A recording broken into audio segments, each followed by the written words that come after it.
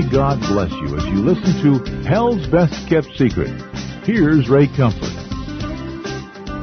In the late 70s, God very graciously opened an itinerant ministry to me. As I began to travel, I had access to church growth records and found to my horror that something like 80 to 90% of those making a decision for Christ were falling away from the faith.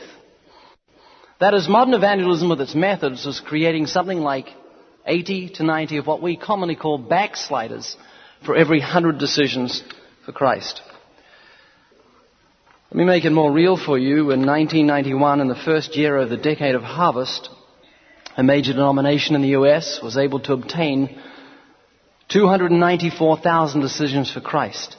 That is, in 1 year, this major denomination of 11,500 churches was able to obtain 294,000 decisions for Christ.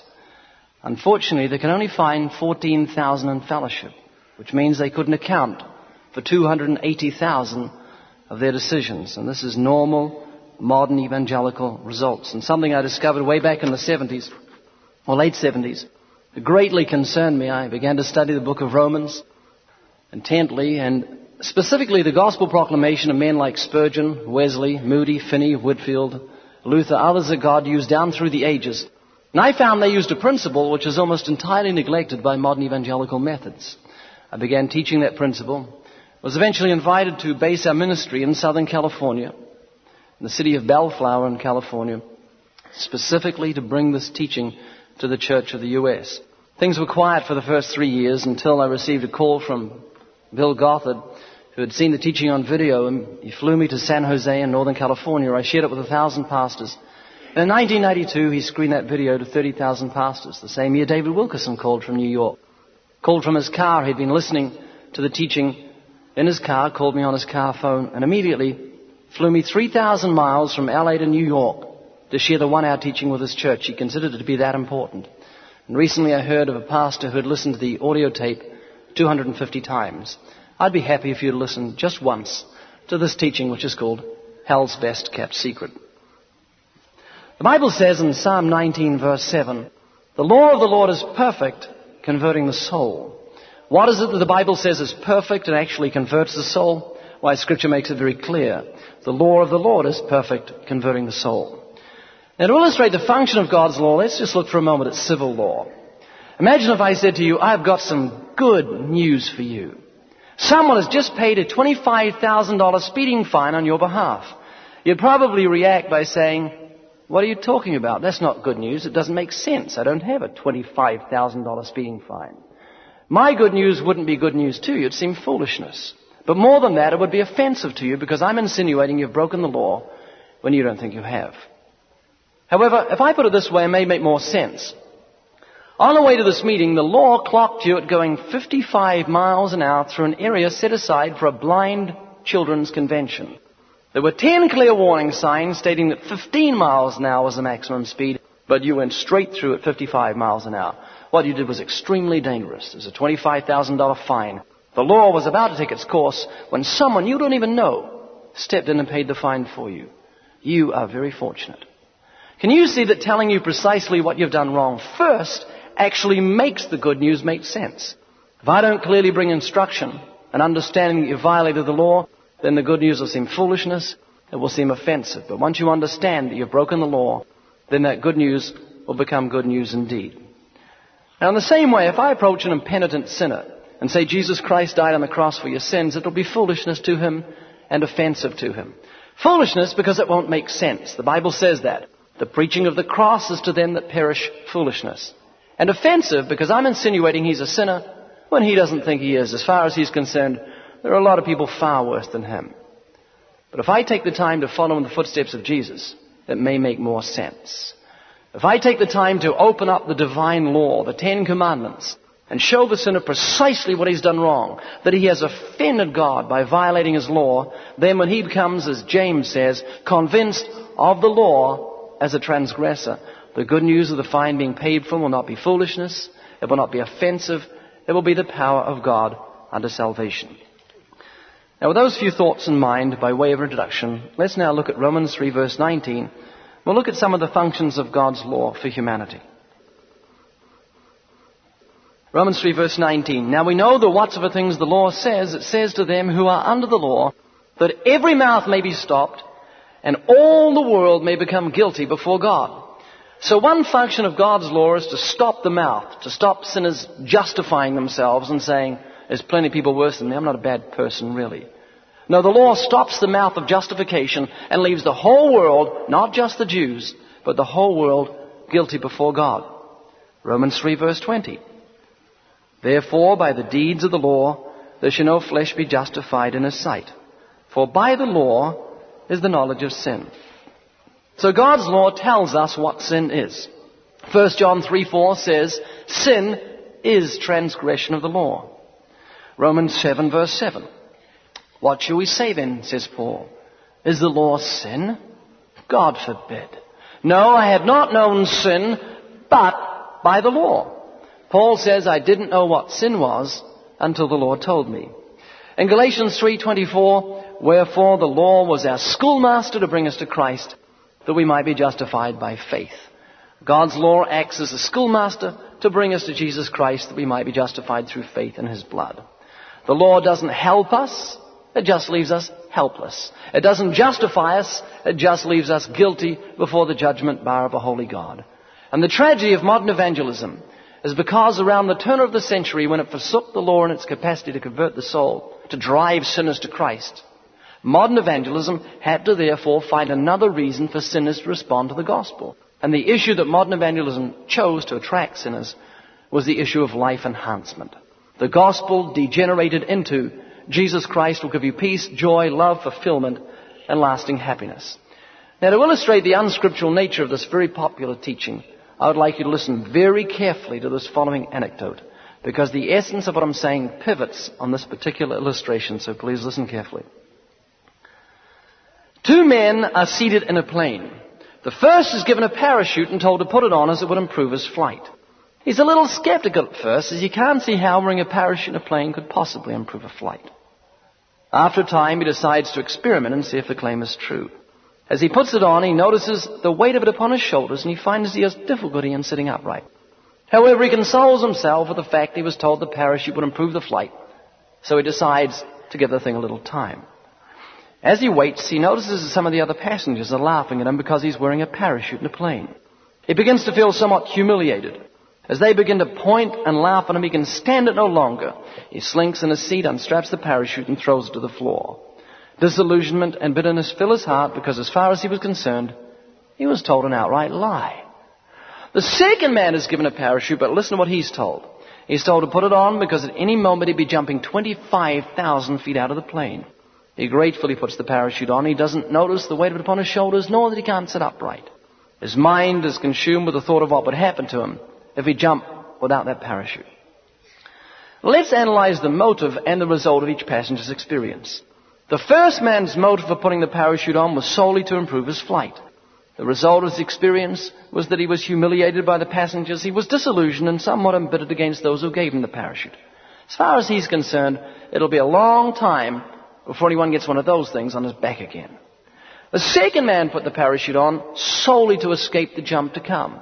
And because of his knowledge of what would happen to without it, he has a deep-rooted joy and peace in his heart, knowing that he's saved from sure death. This knowledge gives him the ability to withstand the mockery of the other passengers. His attitude toward those who gave him the parachute is one of heartfelt gratitude. Now listen to what the modern gospel says. It says, put on the Lord Jesus Christ. He'll give you love, joy, peace, fulfillment, and lasting happiness. In other words, Jesus will improve your flight. So the sinner responds and in an experimental fashion puts on the Savior to see if the claims are true. And what does he get? The promise, temptation, tribulation, and persecution. The other passengers mock him.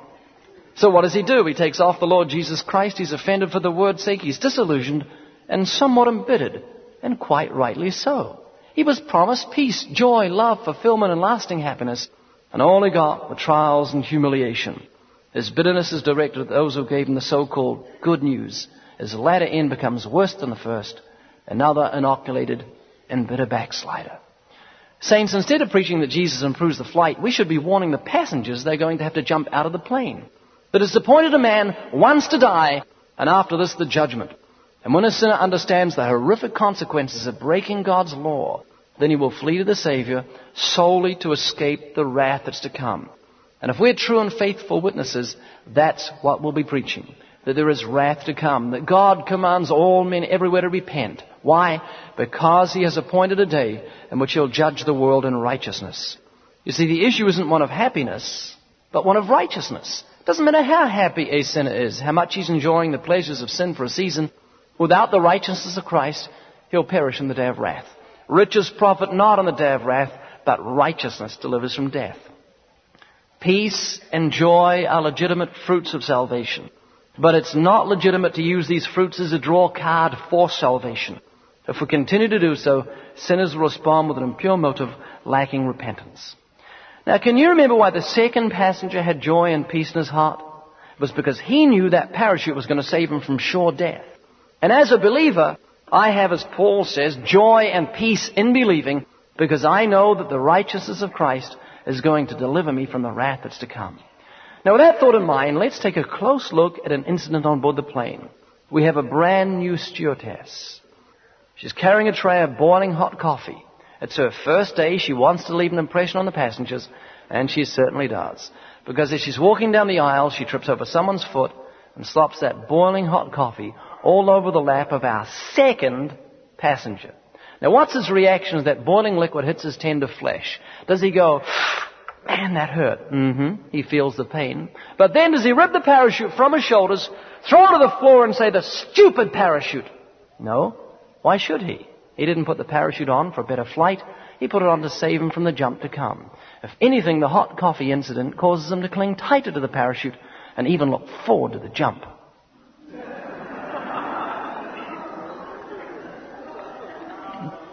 Now, if you and I put on the Lord Jesus Christ for the right motive, to flee from the wrath that's to come, when tribulation strikes, when the flight gets bumpy, we won't get angry at God. We won't lose our joy and peace. Why should we?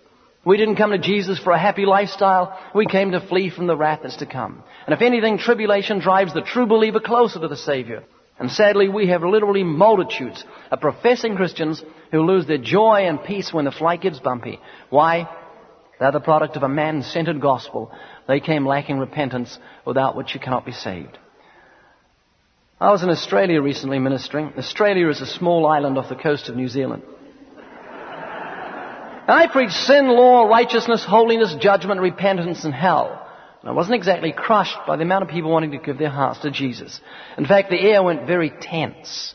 After the meeting, they said, there's a young guy down the back who wants to give his life to Christ. I went down the back and found a teenage lad who could not pray the sinner's prayer because he was weeping so profusely. Now, for me, it was so refreshing, because for many years, I suffered from the disease of evangelical frustration. I so wanted sinners to respond to the gospel, I unwittingly preached a man-centered message, the essence of which was this: you'll never find true peace without Jesus Christ. You have a God-shaped vacuum in your heart that only God can fill. I'd preach Christ crucified. I'd preach repentance. A sinner would respond at the altar. I'd open an eye and say, oh no, this guy wants to give his heart to Jesus. And there's an 80% chance he's going to backslide. And I am tired of creating backsliders. So I better make sure this guy really means it. He better be sincere. So I'd approach the poor guy in a Gestapo spirit. I'd walk up and say, what do you want? He'd say, I'm here to become a Christian. I'd say, do you mean it? He'd say, yeah. I said, do you really mean it? He'd say, yeah, I reckon. I said, okay, I'll pray with you, but you better mean it from your heart. He'd say, okay. Well, you repeat this prayer sincerely after me and mean it from your heart sincerely and really mean it from your heart sincerely and make sure you mean it. Oh God, I'm a sinner. He'd say, oh God, I'm a sinner. And I'd say, man, why isn't there visible sign of contrition? There's no outward evidence the guy is inwardly sorry for his sins. And if I could have seen his motive, I would have seen he was 100% sincere. He really did mean his decision with all his heart. He sincerely wanted to give this Jesus thing a go to see if he could get a buzz out of it. He had tried sex, drugs, materialism, alcohol. Why not give this Christian bit a go to see if it's as good as all these Christians say it is? Peace, joy, love, fulfillment, lasting happiness. He wasn't fleeing from the wrath that was to come because I hadn't told him there was wrath to come. There was this glaring omission from my message. He wasn't broken in contrition because the poor guy didn't know what sin was. Remember Romans 7 verse 7, Paul said, I had not known sin but by the law. How can a man repent if he doesn't know what sin is? Any so-called repentance would be merely what I call horizontal repentance. He's coming because he's lied to men. He's stolen from men. But when David sinned with Bathsheba and broke all 10 of the 10 commandments, when he coveted his neighbor's wife, lived a lie, stole his neighbor's wife, committed adultery, committed murder, dishonored his parents and thus dishonored God, he didn't say, I've sinned against man. He said, against you and you only have I sinned and done this evil in your sight. When Joseph was tempted sexually, he said, how can I do this thing and sin against God? The prodigal son said, I have sinned against heaven. Paul preached repentance towards God. And the Bible says godly sorrow works repentance.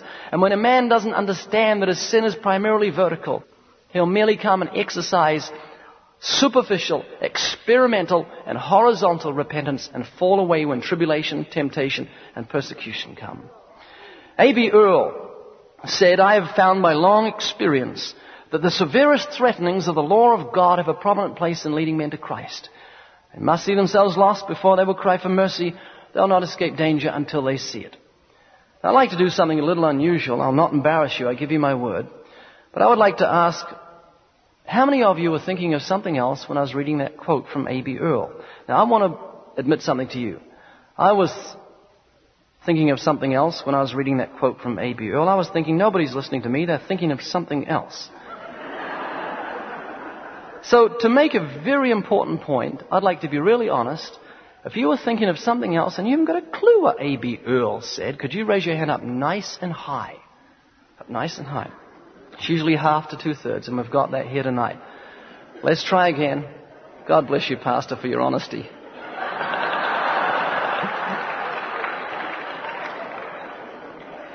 A.B. Earle was a famous evangelist of the last century who had 150,000 converts to substantiate his claims. Satan doesn't want you to get a grip of this, so listen very closely. A.B. Earle said, I have found by long experience, that's the true test, that the severest threatenings of the law of God have a prominent place in leading men to Christ. They must see themselves lost before they will cry for mercy. They'll not escape danger until they see it. You see, you try and save a man from drowning when a man doesn't believe he's drowning. He'll not be too happy with you. You see him swimming out in a lake, you think, I think he's drowning. Yes, I believe he is. You dive in, pull him to the shore without telling him anything.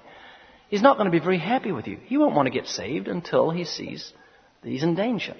They'll not escape danger until they see it. You see, if you came to me and says, hey, Ray, and I said, you said, this is a cure to Gronin's disease. I sold my house to raise the money to get this cure. I'm giving it to you as a free gift. I'd probably react something like this. What? Cure to what? Gronin's disease? You sold your house to raise the money to get this cure? You're giving it to me as a free gift? Why, thanks a lot. Bye. Guy's a nut. I mean, that's probably how I'd react. If you sold your house to raise the money to get a cure for a disease I'd never heard of, and you're giving it to me as a free gift, I think you're rather strange. But instead, if you came to me and said, Ray, you've got Gronin's disease. I can see 10 clear symptoms on your flesh. You're going to be dead in 2 weeks. And I became convinced I had the disease. The symptoms were so evident and said, oh, what should I do? And then you said, don't worry. This is a cure to Gronin's disease. Sold my house to raise the money to get this cure.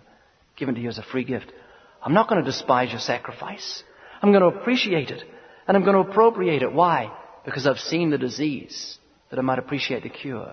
And sadly, what's happened in the U.S. and the Western world has followed is that we have preached the cure without first convincing of the disease. We have preached a gospel of grace without first convincing men of the law that they're transgressors. And consequently, almost everyone I try and witness to in Southern California or around the Bible Belt has been born again 6 or 7 times. You say you need to give your life to Jesus Christ. I did that when I was 7, 11, 17, 23, 25, 28, 32. You know the guy's not a Christian. He's a fornicator. He's a blasphemer, but he thinks he's saved because he's been born again. What's happening? He's using the grace of our God for an occasion of the flesh. He doesn't esteem the sacrifice. For him, it's not a bad thing to trample the blood of Christ underfoot. Why? Because he's never been convinced of the disease that he might appreciate the cure. Biblical evangelism is always, without exception, law to the proud and grace to the humble. Never will you see Jesus giving the gospel, the good news, the cross, the grace of our God to a proud, arrogant, self-righteous person. No. With the law, he breaks the hard heart, and with the gospel, he heals the broken heart. Why? Because he always did those things that pleased the Father. God resists the proud and gives grace to the humble. Everyone who is proud of heart, Scripture says, is an abomination to the Lord. Jesus told us whom the gospel is for. He said, the Spirit of the Lord is upon me, because He has anointed me to preach the gospel to the poor, the brokenhearted, the captives, and the blind. Now they are spiritual statements. The poor in spirit. The brokenhearted are the contrite ones. The captives are those of whom Satan has taken captive to do his will, and the blind are those of whom the God of this world is blinded. At least the light of the gospel should shine on them. Only the sick need a physician, and only those who are convinced of the disease will appreciate and appropriate the cure. So we're going to now very briefly look at examples of law to the proud and grace to the humble. Luke 10:24. Luke 10:24. And when I give you a reference from the pulpit, I'll give it twice, because I know that men are present, and men need to be told things twice. Men need to be told things twice. This can be backed up biblically. When God speaks to men in the Bible, He uses their name twice. Abraham, Abraham. Saul, Saul. Moses, Moses. Samuel, Samuel. Because men need to be told things twice. Women, once. I don't know how many times I've sat in a pew. Preacher said, Luke 10:25. I turn to my wife and say, what did he say? She says, Luke 10:25. I say, thank you, dear. Help mate.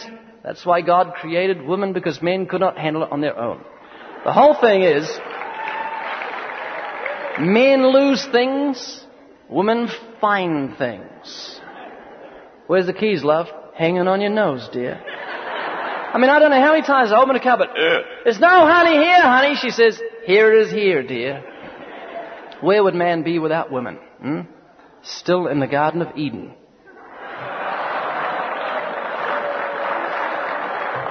Eve found the tree.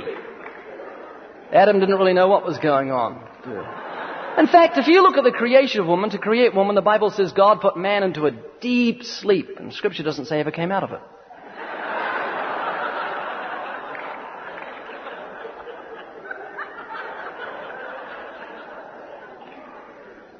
In Luke 10:25, we see a certain lawyer stood up and tempted Jesus. This is not an attorney, but a professing expert in God's law. Stood up and he said to Jesus, how can I get everlasting life? Now, what did Jesus do? He gave him law. Why? Because he was proud, arrogant, self-righteous. Here we have a professing expert in God's law, tempting the Son of God. And the spirit of his question was, and what do you think we've got to do to get everlasting life? So Jesus gave him law. He said, what is written in the law? What is your reading of it? And he says, you shall love the Lord your God with your heart, mind, soul, and strength. Love your neighbor as yourself. And Jesus said, this do, and you shall live. Then the Scripture says, but he, willing to justify himself, said to Jesus, who's my neighbor? The Living Bible brings that more clearly, the effect of the law on the man. And said the man wanted to justify his lack of love for some kinds of people, so he asked, which neighbors? See, he didn't mind Jews, but he didn't like Samaritans. So Jesus then told him the story of what we call the Good Samaritan, who was not good at all. And loving his neighbor as much as he loved himself, he merely obeyed the basic requirements of God's law. And the effect of the essence of the law, the spirituality of the law, of what the law demands in truth, was that that man's mouth was stopped. See, he didn't love his neighbor to that degree. The law was given to stop every mouth and leave the whole world guilty before God. Similarly, in Luke 18, verse 18, the rich young ruler came to Jesus. Said, how can I get everlasting life? How would most of us react if someone came up and said, how can I get everlasting life? We'd say, quickly say this prayer before you change your mind. But what did Jesus do with this potential convert? He pointed him to the law. He gave him 5 horizontal commandments. Commandments to do with his fellow men. And when he said, I've kept those from my youth, Jesus said, one thing you lack. And he used the essence of the first of the 10 commandments. I'm the Lord your God, you shall have no other gods before me, to show this man that his God was his money, and you cannot serve God and mammon. Law to the proud. Then we see grace being given to the humble in the case of Nicodemus. Nicodemus was a leader of the Jews. He was a teacher in Israel. Therefore, he was thoroughly versed in God's law. He was humble of heart because he came to Jesus and acknowledged the deity of the Son of God, a leader in Israel. We know that you've come from God, for no man can do these miracles that you do unless God is with him. So Jesus gave the sincere seeker of truth who had a humble heart and a knowledge of sin via the law the good news of the fine being paid for him. For God so loved the world that he gave his only begotten Son. And it was not foolishness to Nicodemus, but the power of God to salvation. Similarly, in the case of Nathanael. Nathanael was an Israelite, brought up under the law. Indeed, not just in word, in whom there was no guile. There was no deceit in his heart. And obviously, the law was a schoolmaster to bring this godly Jew to Christ. Similarly with the Jews on the day of Pentecost. They were devout Jews, godly Jews, who therefore ate, drank, and slept God's law. Matthew Henry, the Bible commentator, said the reason they were gathered together on the day of Pentecost was to celebrate the giving of God's law on Mount Sinai. So when Peter stood up to preach to these godly Jews, he didn't preach wrath. No, the law works wrath. They knew that. He didn't preach righteousness or judgment. No. He just told them the good news of the fine being paid for them. And they were pricked in their heart and cried, "Men and brethren, what shall we do?" The law was a schoolmaster to bring them to Christ, that they might be justified through faith in his blood. As the hymn writer said, "By God's word at last my sin I learned. Then I trembled at the law I'd spurned, till my guilty soul imploring turned to Calvary." 1 Timothy chapter 1 verse 8 says, "But we know that the law is good if it is used lawfully for the purpose for which it was designed." God's law is good if it's used lawfully for the purpose for which it was designed. Well, what was the law designed for? Following verse tells us. The law was not made for a righteous man, but for sinners. It even lists the sinners. Homosexuals, fornicators. If you want to bring a homosexual to Christ, don't get into an argument with him over his perversion. He's ready for you with his boxing gloves on. No. Give him the 10 Commandments. The law was made for homosexuals. Show him that he is damned despite his perversion. If you want to bring a Jew to Christ, lay the weight of the law upon him. Let it prepare his heart for grace, as happened on the day of Pentecost. If you want to bring a Muslim to Christ, give them the law of Moses. They accept Moses as a prophet. Well, give them the law of Moses and strip them of their self-righteousness and bring them to the foot of a blood-stained cross.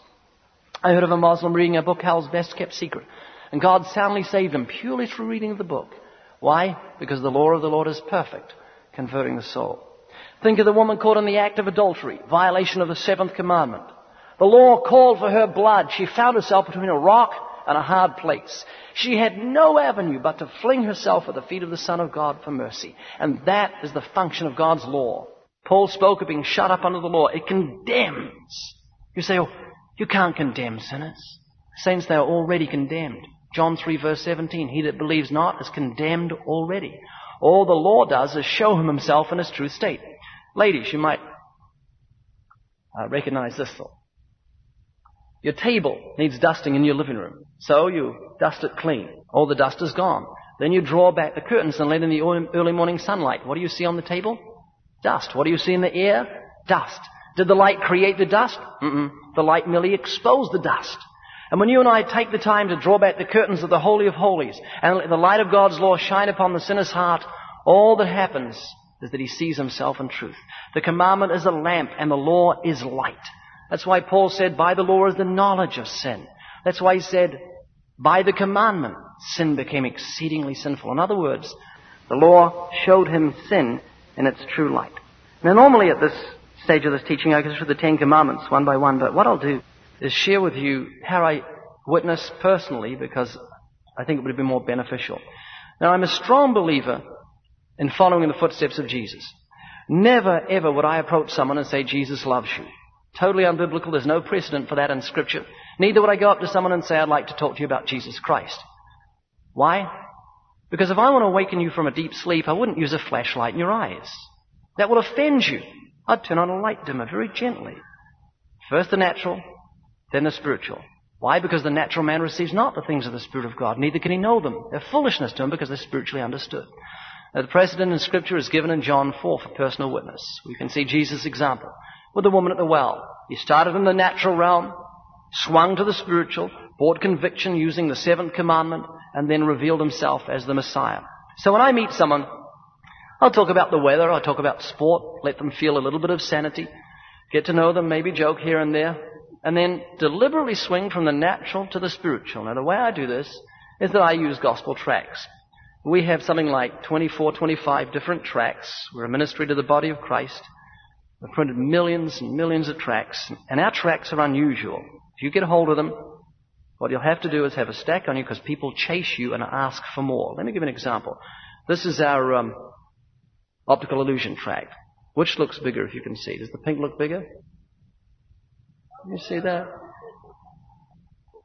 For those listening by tape. They're the same size. It's an optical illusion. I say it's actually a gospel tract. Instructions are on the back. How to get saved, actually. So they say, you can keep that. He said, hey, thanks a lot. This is neat. Whoa. Got another gift for you. Out of my pocket, I get a pressed penny with the 10 Commandments on it. We have a machine that does this. We buy the pennies new from the bank, nice golden-looking pennies, and we feed them into this machine, and it presses them. We'll do your thumbnail if you want to hold still. But it presses them with the 10 Commandments. It's legal to do this. This is considered art. It's not defacing a penny. So I say, here's a gift. He says, well, what is it? I say, it's a penny with the 10 Commandments on it. Did it with my teeth. Did the eyes with my eye teeth, but the E's are really difficult. Now what I'm doing is I am putting out a feeler to see if he's open to spiritual things. If he says, 10 Commandments, thanks a lot. He's not open. But the usual reaction is, 10 Commandments, hey, thanks. Appreciate this. I say, oh. Do you think you've kept the 10 Commandments? He says, oh, yeah, pretty much. I said, let's go through them. You ever told a lie? He says, oh, yeah, one or two. I said, what does that make you? He says, a sinner. I said, no. Specifically, what does it make you? He said, well, man, I'm not a liar. So I say, how many lies then do you have to tell to be a liar? 10 and a bell rings and across your forehead? Isn't it true you tell one lie, it makes you a liar? He says, yeah, I guess you're right. So have you ever stolen something? He says, no. I say, come on, you've just admitted to me you're a liar. Has he ever stolen something even if it's small? He says, yeah. I said, what does that make you? He says, a thief. So Jesus said, if you look at a woman and lust after her, you commit adultery with her in your heart. Ever done that? He says, yeah, plenty of times. I said, from your own admission, you're a lying, thieving adulterer at heart, and you have to face God on Judgment Day. And we've only looked at 3 of the 10 Commandments. There's another 7 with their cannons pointed at you. Ever used God's name in vain? Yeah, I've been trying to stop. You know what you're doing? Instead of using a 4-letter filth word beginning with S to express disgust, you're using God's name in its place. That's called blasphemy. And the Bible says, every idle word a man speaks, he'll give an account thereof on the day of judgment. The Lord will not hold him guiltless who takes his name in vain. The Bible says, if you hate someone, you are a murderer. Now, the wonderful thing about God's law is that God has taken the time to write it upon our heart.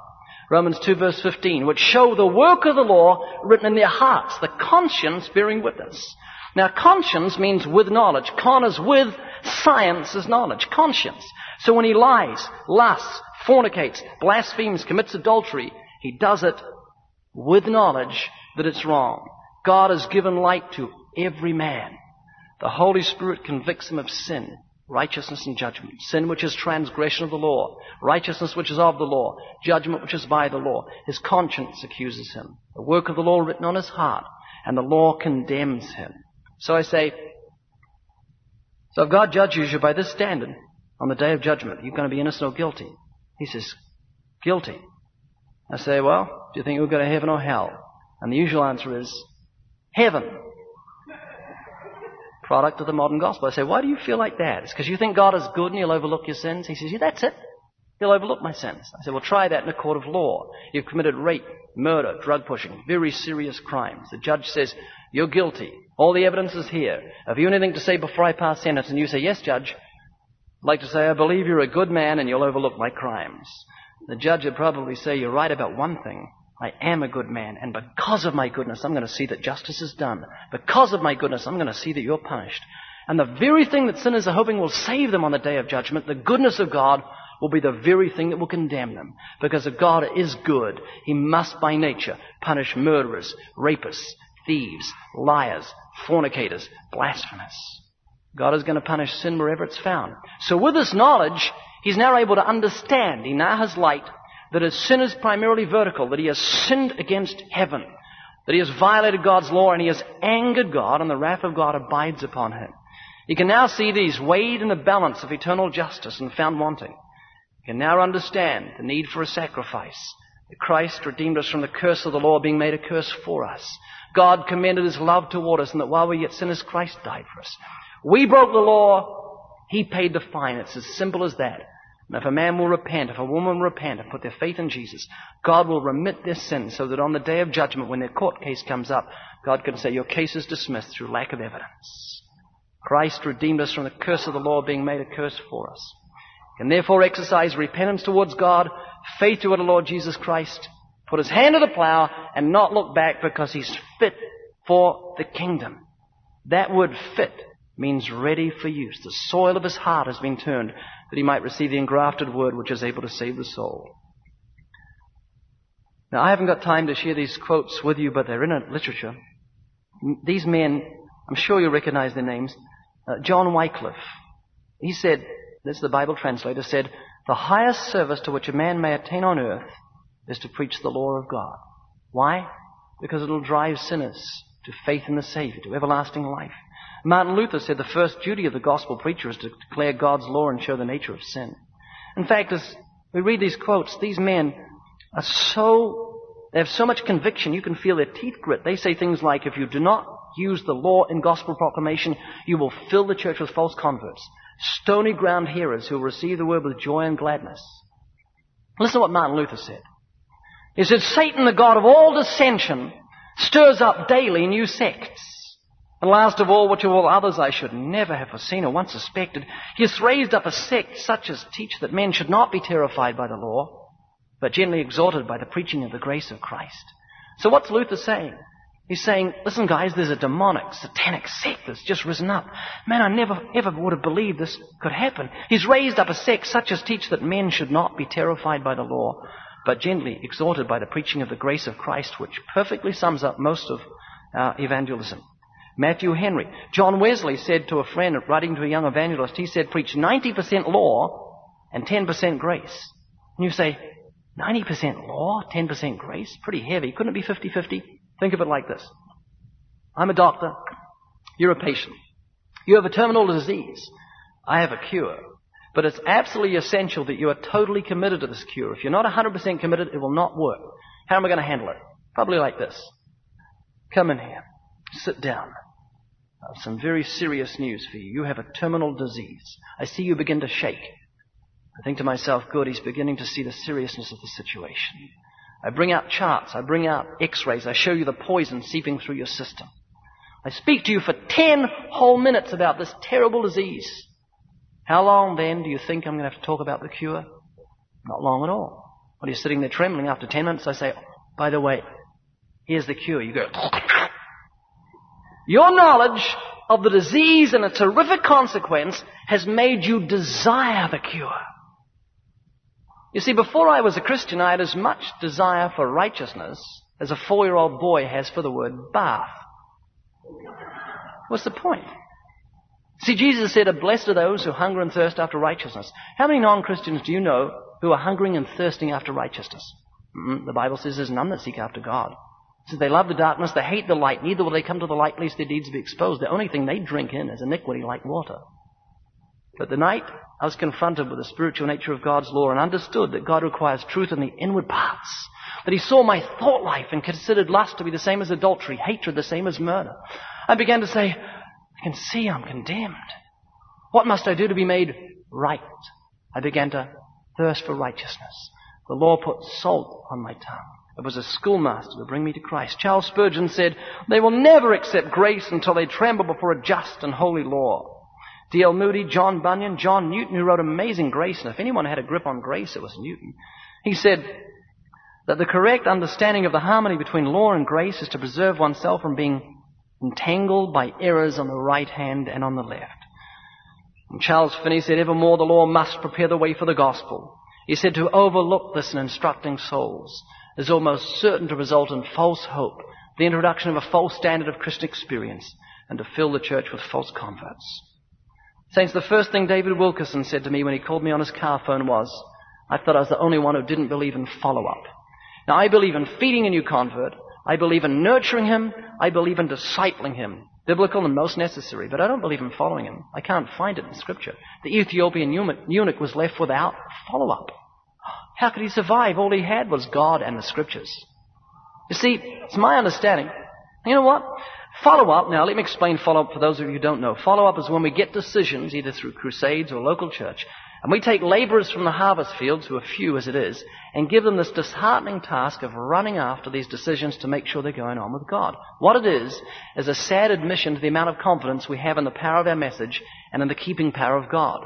If God has saved them, God will keep them. If they're born of God, they'll never die. If He's begun a good work in them, He'll complete it to that day. If He's the author of their faith, He'll be the finisher of their faith. He's able to save to the uttermost them that come to God by Him. He's able to keep them from falling, present them faultless before the presence of His glory with exceeding joy. Jesus said, no one will pluck you from my Father's hand. See, the problem is, saints, Lazarus is 4 days dead. We can run in the tomb, we can pull him out, we can prop him up, we can open his eyes, but he stinketh. He needs to hear the voice of the Son of God. And the sinner is 4 days dead in his sins. We can run up and say this prayer. Still, he needs to hear the voice of the Son of God, or there is no life in him. And the things that primes the sinner's ear to hear the voice of the Son of God is the law. It's a schoolmaster to bring him to Christ that he might be justified through faith. Saints, the law works. It converts the soul. It makes a person a new creature in Christ, that all things pass away. Behold, all things have become new. So find yourself a sinner and experiment on him. But as you do so, remember this one anecdote. You're sitting on a plane, you're supping your coffee, you're biting your cookie, you're watching a movie. It's a good flight, very pleasurable, when suddenly you hear, this is your captain speaking, of an announcement to make, as the tail section has just fallen off this plane. We're about to crash. There's a 25,000-foot drop. There's a parachute under your seat. We'd appreciate it if you put it on. Thank you for your attention, and thank you for flying with this airline. You say, what? 25,000 feet? Man, am I glad to be wearing this parachute. You look next to you, the guy next to you is biting his cookie, supping his coffee, watching the movie. You say, excuse me, did you hear the captain put the parachute on? He turns to you and says, oh, I really don't think the captain means it. Besides, I'm quite happy as I am, thanks. Don't turn to him in sincere zeal and say, oh, please put the parachute on. It'll be better than the movie. And that doesn't make sense. If you tell him that somehow the parachute is going to improve his flight, he's going to put it on for a wrong motive. If you want him to put it on and keep it on, tell him about the jump. You say, excuse me, ignore the captain if you wish, jump without a parachute. Splat. He says, I'm sorry, I beg your pardon. I said, if you jump without a parachute, law of gravity, on the ground, he says, oh, goodness me, I see what you're saying. Thank you very much. And as long as that man knows, as long as he has knowledge, he has to pass through the door and face the consequences of breaking the law of gravity, there's no way you're going to get that parachute off his back, because his very life depends on it. Now, if you look around, you find there are plenty of passengers enjoying the flight. They're enjoying the pleasures of sin for a season. You go up and say, excuse me, did you hear the command from the captain of our salvation, put on the Lord Jesus Christ? He turns to you and says, oh, I really don't think God means it. God is love. Besides, I'm quite happy as I am, thanks. Don't turn to him in sincere zeal without knowledge and say, please, put on the Lord Jesus Christ. He'll give you love, joy, peace, fulfillment, lasting happiness. God shaped vacuum in your heart. Only God can fill you. Heal a marriage problem, drug problem, alcohol problem. Just give your heart to Jesus. No. You'll give him a wrong motive for his commitment. Instead, say, oh, God, give me courage. And tell him about the jump. Just say, hey, it's appointed a man once to die. If you die in your sins, God will be forced to give you justice. And his judgment is going to be so thorough. Every idle word a man speaks, he'll give an account thereof in the day of judgment. If you've lusted, you've committed adultery. If you've hated someone, you've committed murder. And Jesus warned that justice will be so thorough, the fist of eternal wrath will come upon you and grind you to powder. God bless. Now, saints, I'm not talking about hellfire preaching. Hellfire preaching will produce fear-filled converts. Using God's law will produce tear-filled converts. This one comes because why? He wants to escape the fires of hell. But in his heart, he thinks God is harsh and unjust. Because the law hasn't been used to show him the exceeding sinful nature of sin. He doesn't see hell as being his just desert, that he deserves hell. Therefore, he doesn't understand mercy or grace.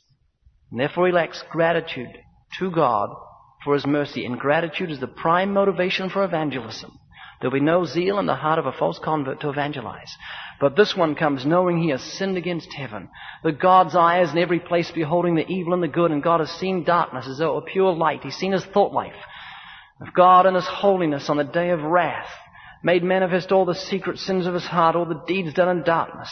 He made manifest all his evidence of his guilt. God could pick him up as an unclean thing and cast him into hell and do that which is just. But instead of giving him justice, he's given him mercy. He's commended his love toward him, that while he's yet a sinner, Christ died for him. He falls on his knees before that blood-stained cross and says, "Oh God, if you do that for me, I'll do anything for you. I delight to do your will, oh my God. Your law is written upon my heart." And like the man who knew he had to pass through the door and face the consequences of breaking the law of gravity, would never take his parachute off because his very life depended on it, so he who comes to the Savior, knowing he has to face a holy God on the day of wrath, would never forsake the righteousness of God in Christ, because his very life depends on it. Let me see if I can coagulate this teaching as we draw it to a close. I was in a store some time ago, and the owner of the store was serving a customer and using God's name in blasphemy. Now, if somebody used my wife's name in blasphemy, I would be extremely offended if they used her name as a curse word in that sense. But this guy was using God's name as a curse word when God had given him life, his eyes, the ability to think, his children, his food, every pleasure he's ever had was given him by the goodness of God, and he's using God's name as a curse word. And indignantly, between him and his customer, I leaned and said, "Excuse me, is this a religious meeting?" The guy says, "What? H-E-L-L, no." I said, "Yes, it is, because now you're talking about hell. Let me get you one of my books." So I went out to my car and got a book that I've written called God Doesn't Believe in Atheists. Proof the Atheist Doesn't Exist. And it's a book which uses logic, humor, reason, and rationalism to prove the existence of God, which you can do in 2 minutes without the use of faith. It's a very simple thing to conclusively, absolutely prove God's existence. And it proves also that the atheist doesn't exist. In fact, let me show you our bumper sticker. National Atheist Day, April the 1st.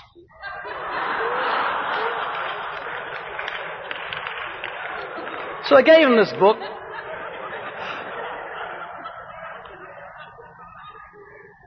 And 2 months later, I went and gave him another book I've written, a book called My Friends Are Dying. A book which is a true and gripping story about the ministry of the gospel in the most murderous portion of Los Angeles. A book which also uses humor in its presentation. Gave him those books, and he called me and told me that what had happened. In fact, he told me his wife kept giving him filthy looks because there he was reading a book called My Friends Are Dying and laughing every 2 minutes. But he's cleaning out his room, and he picked up God Doesn't Believe in Atheists. He said, and he opened it up and read the first page, and then he read the whole book, 260 pages. He said, it was weird because I hate reading. Then he read My Friends Are Dying, gave his life to Christ, bought himself a Bible, came round to say hi, and told me after 2 days of being a Christian, in his Bible he was already up to what he called the book of Levititis. And I guess he was going to read Psalms and then Job. But up until his commitment, the man was a practicing witch. The law of the Lord is perfect, converting the soul. And it's as though God looked down upon me, as for many years I open-air preached, as I fought off the enemy of the feather duster of modern evangelism. It's as though God said, "What are you doing? Weapons of warfare not carnal, but mighty through God to the pulling down of strongholds. Here are 10 great cannons."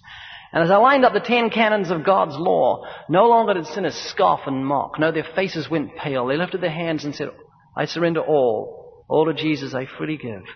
Came across to the winning side, never to become deserters. Such converts become soul winners, not pew warmers. Laborers, not layabouts.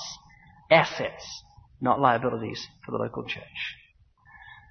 And now, saints, with every head raised and every eye open and no music playing, let me challenge you as to the validity of your salvation. Modern evangelism says never question your salvation. The Bible says the exact opposite. It says examine yourself and see if you're in the faith. Better now than on the day of judgment. The Bible says make your calling and election sure. And some of you know that something is radically wrong in your Christian walk. You lose your peace and joy when the flight gets bumpy. There is a lack of zeal to evangelize. You never fell on your face before Almighty God and said, "I've sinned against you, O God. Have mercy upon me." You've never fled to Jesus Christ and His blood for cleansing. In desperation, crying out, "God, be merciful to me, a sinner." And there's a lack of gratitude. There's not a burning zeal for the lost. You can't say you're on fire for God. In fact, you're in danger of being one of the ones that are called lukewarm and will be spewed out of the mouth of Christ on the day of judgment. When multitudes will cry out to Jesus, "Lord, Lord," and He'll say, "Depart from me, you worker of iniquity, lawlessness. I never knew you." no regard to the divine law. The Bible says, let everyone that names the name of Christ depart from iniquity, lawlessness. So today you need to readjust the motive for your commitment. Friend, don't let your pride stop you. I would like to pray for you. I'll remain up here. You remain in your seat. If you'd like to be included in this prayer, I'd like you to slip up your hand. But remember this. If you say, well, I should put my hand up, but what will people think? That's pride. You prefer the praises of men to the praises of God. And everyone who is proud of heart is an abomination to the Lord. God resists the proud and gives grace to the humble. So humble yourself before the mighty hand of God. He'll exalt you in due time. Call it a recommittal. Call it a committal. But whatever you call it, make your calling and election sure. This is the first in a series of 16 called Hell's Best Kept Secret. If you think the teaching is important, you may like to invest in the entire series. The series contains Hell's Best Kept Secret. That's number 1. Others included are True and False Conversion, How to Get a Passion for Souls, How to Get on Fire for God. We also have a video series called Excellence in Evangelism. This is 18 broadcast quality videos for $129.95. And with this, you get a free 18-week study guide. You may also be interested in our many creative gospel tracts. These are so unique, people actually ask for more. To order by credit card, call 1-800-437-1893 or send your payment to Living Waters Publications, Post Office Box 1172, Bellflower, California, 90706. You can also order online, see any of our tracts, listen to tapes free of charge, and even watch videos. The address is www.raycomfort.com. May God bless you and keep you. And again, thank you for taking the time to listen to Hell's Best Kept Secret.